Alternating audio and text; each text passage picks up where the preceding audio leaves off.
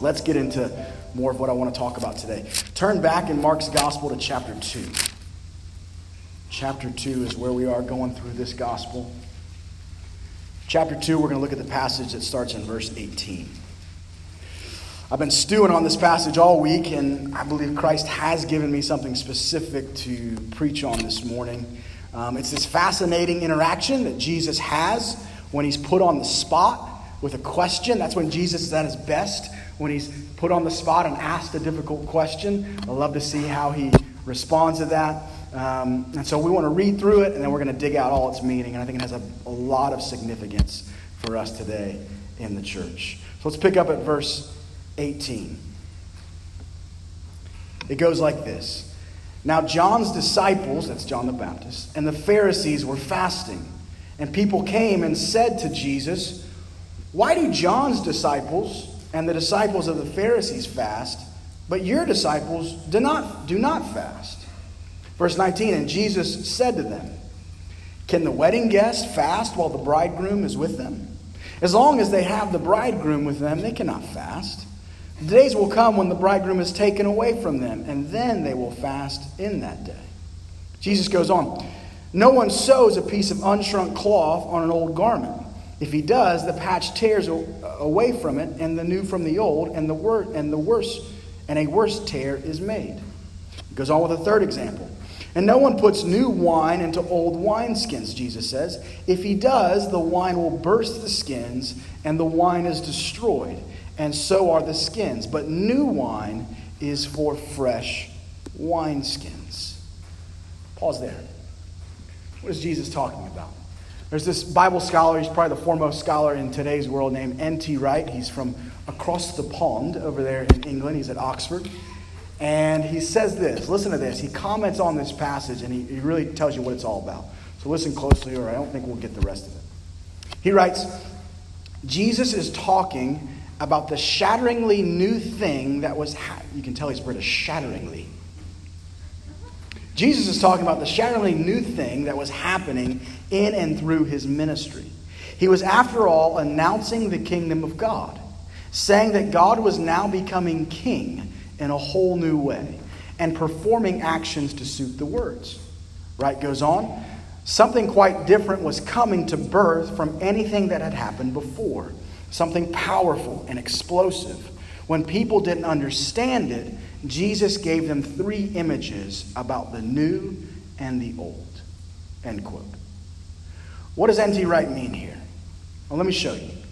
Go back one passage, or one chapter even, to chapter 1. Go back one chapter. We've already discussed this, but it really gets into what Jesus is after here. We're going to read verses 14 and 15. This is how Jesus starts his ministry. This is what he sums up as his main ministry. Verse 14. Now after John was arrested, Jesus came into Galilee, proclaiming the gospel of God and saying, "The time is fulfilled, and the kingdom of God is at hand. Repent and believe in the gospel." What does Jesus mean by this? He's saying God is becoming king of the world through Jesus and bringing his kingdom from heaven to earth. That's what he's saying. Something new is happening. Look at that phrase. He says, the kingdom of God is at hand. We talked about this. That's like when the start of the Ukraine war, they could have said right across the border in Ukraine, the Russians are at hand. They're here. They're invading. That's what that statement means. That there's a foreign state, kingdom, and army invading into ours. The kingdom of God is at hand. It's here. His kingdom from heaven is now invading earth. Like an army, the Russian army has invaded the state of Ukraine. That's what he's talking about. But Jesus says, this is what you have to understand. Jesus' coronation ceremony to become king is not on a throne like King Charles III's will be real soon. Rather, Jesus' coronation will take place on a cross. A cross where Jesus is crowned king, not with a crown of platinum or gold, but with a crown of thorns. You see? Follow this. And Jesus will fight a battle like every king has to fight when they invade. But Jesus' battle is to fight the cosmic battle against our two chief enemies, sin and death, at the cross. To then rise victorious out the other side of death and hell to proclaim world victory over the powers of darkness and offer God's gift of salvation to the entire world and entrance into his reigning universal kingdom. And then Jesus will ascend to his rightful throne in heaven over the earth, ruling all of the earth and all of reality, to one day return, as it says in the scriptures, and wrap up all of history. This is all that he's saying when he says, the kingdom of God is at hand. Invasion, battle, victory, ascension is happening. It's a big new thing on the world stage. Can you imagine if Jesus would have waited? Just do this thought experiment with me. If Jesus would have waited another 2,000 years, and if he would have appeared announcing the kingdom of God is at hand in our time period, in today's world, with Google and Twitter and everything that makes up the cultural milieu of our lives now, I believe he would have said the exact same thing. Didn't matter the time period. I think he would have said, look back at verse 15. He might have used some news outlet to do it, or it might have been grassroots. I don't know. But he would have said the same thing. The time is fulfilled. It's right now. And the kingdom of God is at hand. Heaven's invading earth. And here's the response. Repent and believe in the gospel. I think if he did that now, in 2022, yeah. I'm not in school, so I don't write the date often. I don't use checks. All right. I believe if he were to say that now, just like them, we'd be a little confused, wondering, what does all of that mean, Jesus? What does that mean for the world and for my life? And in today's passage, Jesus tries to explain this earth-shattering new thing that God is doing by giving us three well-known images. We just read them in the text.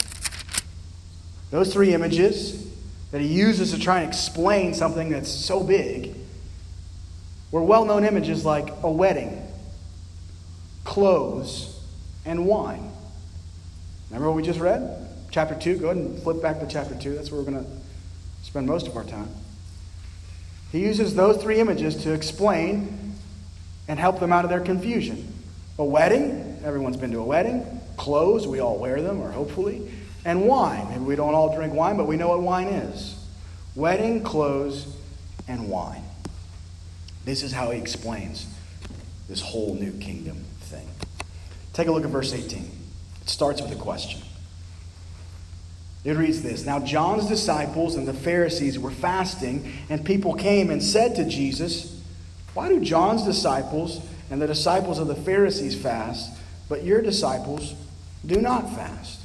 That's a good question. You see, the two big religious movements of that day were John the Baptist movement, preparing for Jesus to come, and was the Pharisees. The Pharisees had been in existence about 2 centuries before Jesus during the Maccabean revolt, and they had a lot of influence. They were probably the most influential religious group of that time. Okay? And the big spiritual practice of Jesus' day was fasting. It was fasting. That's what everyone did. There was 3 main pillars of Judaism that went like this: prayer, almsgiving, and fasting. The Pharisees were known for fasting on Mondays and Thursdays. It wasn't required. In the Jewish scriptures, there's only one day that's required of fasting, and that's Yom Kippur. That's the Day of Atonement. But the Pharisees were pretty intense about it. They did Mondays and Thursdays. What you need to know is this. In Jesus' time, fasting was a badge of real spiritual commitment to God. That's what you did if you lived in Jesus' time and you were a real follower of God. You fasted. So it was incredibly odd that Jesus' disciples did not. And what was even odder is that Jesus, supposed to be the great spiritual leader, the proclaimed Messiah, does not require his disciples to fast. That's odd. Why? Why do you not, Jesus? And so they asked that question. Look at Jesus' answer. This is where he's going to pull a Jedi mind trick. Verse 19, his response to that great question. Jesus said to them, "Can the wedding guests fast while the bridegroom is with them? As long as they have the bridegroom with them, they cannot fast. The days will come when the bridegroom is taken away from them." He's alluding to the cross and so on. "And then they will fast in that day." So what does Jesus do to the question? He counters it with another question. He's really good at that. They ask a question. He says, "Well, let me ask you a question." That's how he works. And the question is about a wedding. And it goes like this. By the way, what's your favorite wedding you've ever been to? The food was amazing. They had a live band or the best DJ. It was the right venue. Just go there in your mind. Best wedding you've ever been to. And it can't be your own, okay, because you're a guest in this parable. All right? Think of it this way. This is what Jesus is saying. Imagine going to a wedding reception where everyone sat around and looked at the food but never touched it. They never touched it. What does he say? Verse 19. "Can the wedding guests fast while the bridegroom is with them? To not celebrate at a wedding in the presence of the bridegroom is unthinkable." You're not at a funeral, buddy. You're at a wedding. What Jesus is saying is to not celebrate at the dawn of God's kingdom in the presence of its king, Jesus, is unthinkable too. Because fasting in that time period and today is a sign of mourning. You don't mourn at a wedding. Fasting is a sign of waiting. You don't wait when Christ and the kingdom are now here. What do you do instead? You party. Jesus likens the kingdom and its movement to a wedding celebration. He's saying, it's happening now. It's not a time to fast. It's a time to celebrate. Get in with what God is doing. Don't show to a wedding and not eat the food. It's time to celebrate and get in on what God is doing through Jesus. You see, the issue with the Pharisees and others is they were out of touch with the situation because they were out of touch with who Jesus is and what Jesus is doing. There's a great scholar named William Lane. He comments on what's happening right here. And I want to read it to you. Try your best to listen closely because it's going to help us with the rest of the passage. He writes this. If Jesus' disciples were to pursue the Pharisaic practice or continue to emulate John the Baptist, they would be like people who put a new piece of cloth on an old garment or who pour new wine into old skins. The practice of John's disciples were oriented to preparation for the coming of the kingdom. That's important, especially in its aspect of judgment. That is why they fast. Jesus, on the other hand, came proclaiming that the time was fulfilled. And it is his presence which is the decisive element of fulfillment. It's here. He goes on, the behavior of his disciples reflects the joyful certainty of the breaking in of the time of salvation. End quote. The other two images Jesus uses are expressing the exact same thing. So you have wedding, clothes, and wine. Clothes and wine are expressing the same thing about the wedding celebration. And it's this. They're doing the wrong thing with the right situation. They're doing the wrong thing with the right situation. They're not reading Jesus and what he's doing rightly. Jesus explains. Look at verse 21. He says, no one sews a piece of unshrunk cloth on an old garment. If he does, the patch tears away from it because it would shrink over time. The new from the old, and a worse tear is made. And then verse 22. He says, no one puts new wine into old wineskins. If they do, the wine will burst the skins, and the wine is destroyed. And so are the skins. But new wine is for fresh wineskins. Everyone listening to Jesus that day, giving those examples, knew exactly what he was talking about. They were like, yeah, of course you don't do that. Of course you don't put new wine in old wineskins. Like, they'll bust, and there's no more wine. They would have totally understood what he was saying. And what he's saying is God is doing something new.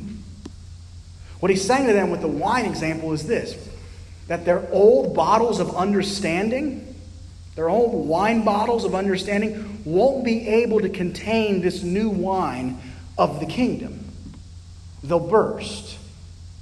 Jesus is saying, you can't go on as business as usual when I'm here and launching this kingdom movement. You cannot go on status quo.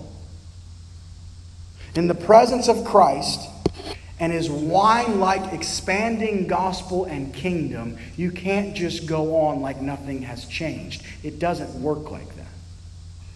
He's saying the situation calls for a radical shift in how you orient your life and your plans. He says it calls them, back in Mark 1:15, to do what? To repent and to believe in the good news or gospel that he's sharing. He's saying this is so big and so shattering and so different that you need to repent, change the direction you were going, rethink things, chuck the old bottles of your understanding, and you need to believe in the good news that I'm saying to you, that I am Jesus the King from heaven, launching God's new kingdom. It's at hand. Are we starting to understand what he's saying here? I don't know how else to say it, but I think we're tracking. So what do we do with that? I think the best way to sum up what Jesus is saying here to them and to us today is from one more scholar, and his name is James Edwards. I want you to listen closely to what he's after, because he's talking about what do we do with this that Jesus is announcing.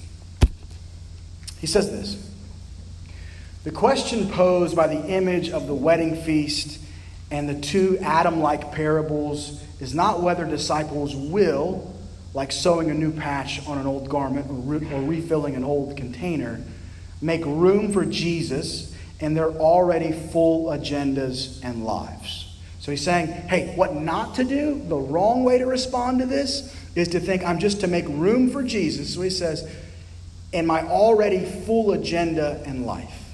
He says that's not the right response. He goes on. The question is whether they will forsake business as usual and join the wedding celebration. Whether they will become entirely new receptacles for the expanding fermentation of Jesus and the gospel in their lives. End quote. When someone throws a wedding, what does it do? It interrupts your entire weekend plans. Like, weddings can be long, right? If it's a good wedding, fine. If it's a bad wedding, wow. Right? Food's not great, good gracious. And Danielle will tell you I'm notorious for leaving early. I apologize, but sometimes I just can't go that long. All right? And if you're going to get married soon, shorten your wedding, all right? Because no one should have to stay for that. I went to a wedding in Canada. It's literally 8 hours. We got into an argument over that one. It was at a hotel, and I found my way to the library that they had in this hotel. Imagine that. And Danielle was not happy, right? A wedding interrupts business as usual and demands your presence to be there. He's saying it's not about you adding Jesus to your full agenda and plans. It's about stopping everything and reorienting to him. But isn't this often how we treat Jesus in his kingdom project? In our own busy lives, I want you to think critically about your life here. Often, we treat Jesus and his kingdom as an add-on to our already set agendas. For some of you that are seriously devoted to Christ and to the Christian walk, I think it happens. I know it happens to us, but a lot of times subconsciously. And so I'd ask you to listen closely. Too often we add Christ onto the life plan we already had. Now, that doesn't mean you're not going to go be a veterinarian or be a businessman or be a mom. I'm not saying those things are canceled, but they're done in a different way. Often we add Christ onto our life plan that we already had. We treat him as an upgrade that'll just enhance the plan we're already busy pursuing. For many of us, subconsciously. There's this idea in relational psychology that I think makes this biblical point. It goes like this. Often, newlywed wives go through this difficult and disorienting experience in the first 6 months after the honeymoon. Let me tell you about it. Here's why. Because for them, for this newlywed bride, they look at this new marriage as an earth-shattering change in their lives. As if they were starting life all over again with this new person. That their real life was now finally starting. It's not business as usual. But often, not every man in the room or every man in the world, but often this is not so for the men. The husband often, typically, doesn't see or respond in this way to the new marriage. Here's how they treat it. They often treat the new wife as an add-on to their existing plans and possessions, often subconsciously. As simply a new addition to the life they were already living and the goals they were already chasing. They check the box. Any of you about to get married? Okay, this might not be you, all right? So don't get upset. I'm just bringing you a psychological idea that can happen, all right? Let me caveat before I go any further. Sometimes the man will check off the box and continue on with the upgrade of a lovely new wife to the next thing that they were already busy pursuing. Their life does not radically change and start all over. Why? Because they're reading the situation wrongly. They're looking at it from the wrong perspective. The wife looking at it often from the right perspective. They're not reading it rightly, and so they're just going on with business as usual. In today's church, I think we often can do the same thing, and many times not on purpose. Often, without thinking about it, we can add Jesus and his kingdom onto our already set agendas and plans. Our American plans, or our career plans, or our financial plans, or our cultural agendas and the like. We just add him on. We orient Christ and his kingdom to those things instead of radically reorienting ourselves to him and his kingdom plan. You'll still be a veterinarian. You'll still be a wife. You'll still do those things. But you'll do them totally differently when Jesus is not just an add-on, but is at the very center of those plans.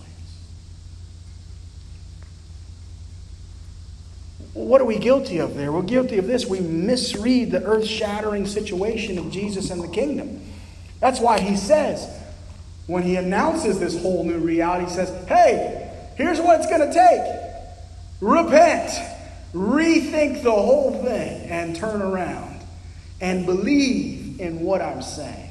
He even says wild things like, you have to become like a child. It's even the word convert. You have to become so humble and open-minded. A child is like willing to do anything to a fault, right? Like, hey, you want to go eat like 5 tubs of ice cream and Cheetos? Yeah, sure. You know? Why? Because they're open. They're humble. Jesus is saying this is what's required to even enter the kingdom of God and get on board with what I'm doing, which is totally impossible outside of the grace that Christ supplies when he gives the command.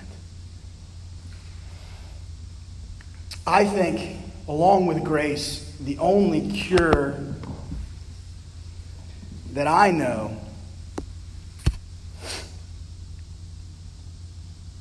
to this situation is what we're doing right now. To once a week interrupt ourselves. At the beginning of each week, we interrupt our life and its plans to gather on the Lord's day to hear the Lord's word. The church has been doing it for thousands of years. It is a sacred practice that is so important to not miss Christ and his kingdom, to not just do an add-on thing. It's stopping business as usual.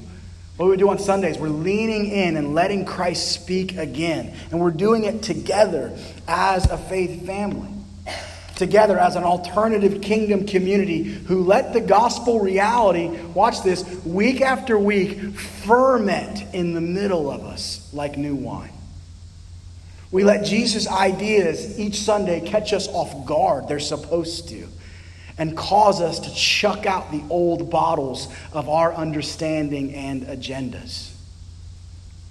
To gather together one day a week is already culturally alternative. Most people don't do that with people you don't even know half the time. That's odd. And then secondly, to gather to him, to Christ. I don't know anyone else in society doing this week after week. We gather to him to then be sent out by Christ for the kingdom and with the gospel as a witness to God in the surrounding community. This is why Sundays are so important.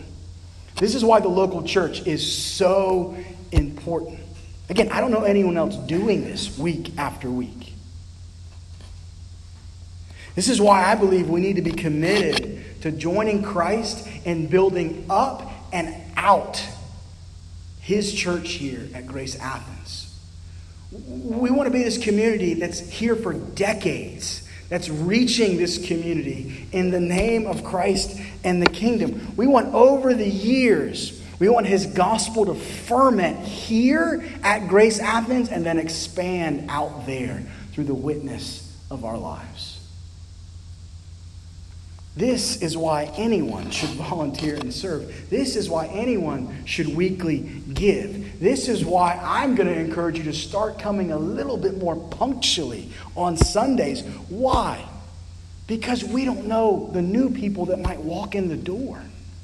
We need to be here to greet them and to welcome them, to be hospitable to them as Christ would to the stranger. This is why we would become a member here at Christ Local Church. This is why we would make disciples. This is why what we're doing is so important. And so I leave you with this question this week. The question goes like this. I want to ask you to just think on this and pray on this all week. Am I orienting Christ to myself and my plans? Or am I reorienting my life and plans to him and his kingdom? That's the question to ask this week. And this church is the place to put your roots and go after this week after week. Amen? Awesome.